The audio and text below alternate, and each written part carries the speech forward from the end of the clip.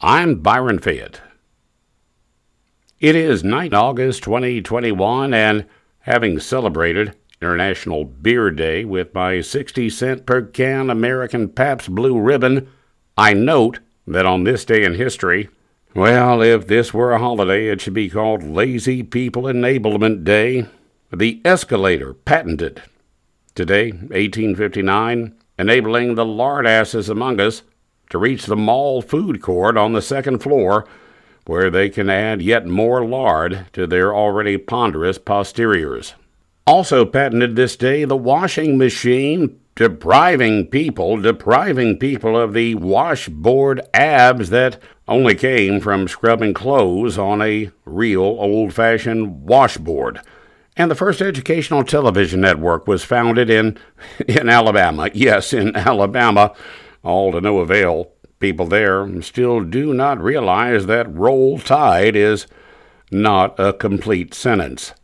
The great Jesse Owens, this day in history, won 4 medals at the Olympics in Berlin, and he himself noted the irony that Hitler at least gave him a friendly wave, while the icon of American liberalism, FDR, snubbed him and the other black athletes on the team. They never got an invite to the White House.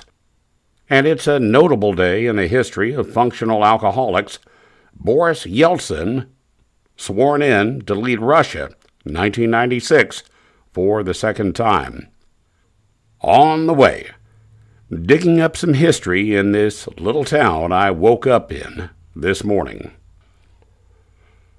Now, occasionally I leave the Arklatex driving sober, and I'm serious about that part.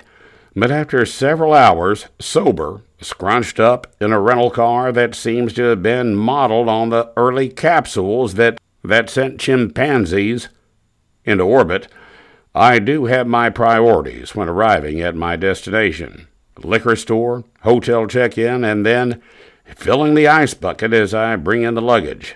Now, waking up drunk in a motel room is not what it used to be 30 years ago. As you came to, wondering where the hell you were, all you had to do was look at what was printed on the room's telephone.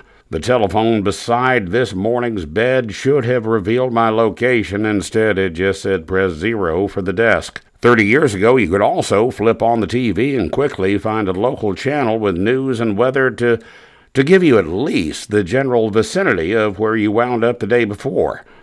Now, you flip through 300 channels with screaming activists of the left and right and junk jewelry salesmen before finding an actual local station. Thankfully, liquor never fails you. The receipt from the liquor store was still in my wallet, revealing that I'd landed in Clear Creek, Iowa. And landed may be a cruel pun given the history of this town, for it was here in Clear Lake where a plane landed in a heap of twisted metal not long after takeoff, making this the town where the music died. Buddy Holly, Richie Valens, the Big Bopper, all killed on impact, along with the pilot, many, many years ago. Future singer-songwriter Don McLean learned of that crash by reading the newspapers he was folding to deliver on his route on a cold February morning. McLean later wrote the elegiac, allegorical, and unforgettable song American Pie, which naturally brings us around to Thomas Edison, who got a patent this day in history for a two-way telegraph. It really does bring us around to that, for you see, there was another newspaper delivery boy who made a big impact on history, Max McGraw, born here in Clear Lake, Iowa. No, he is not related to that McGraw in Nashville who sings through his nose. This McGraw took his newspaper earnings and built his own business empire, acquiring Thomas Edison's company, making it McGraw Edison, the company that built the first toaster that did not turn your Wonder Bread to charcoal.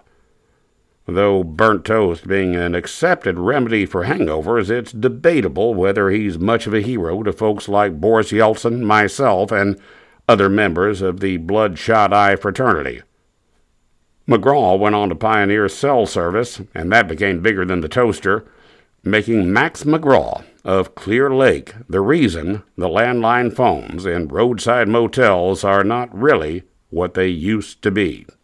I'm Byron Fayette, reminding you to drink at home. It's cheaper, it's safer, and requires less detective work to realize where you woke up.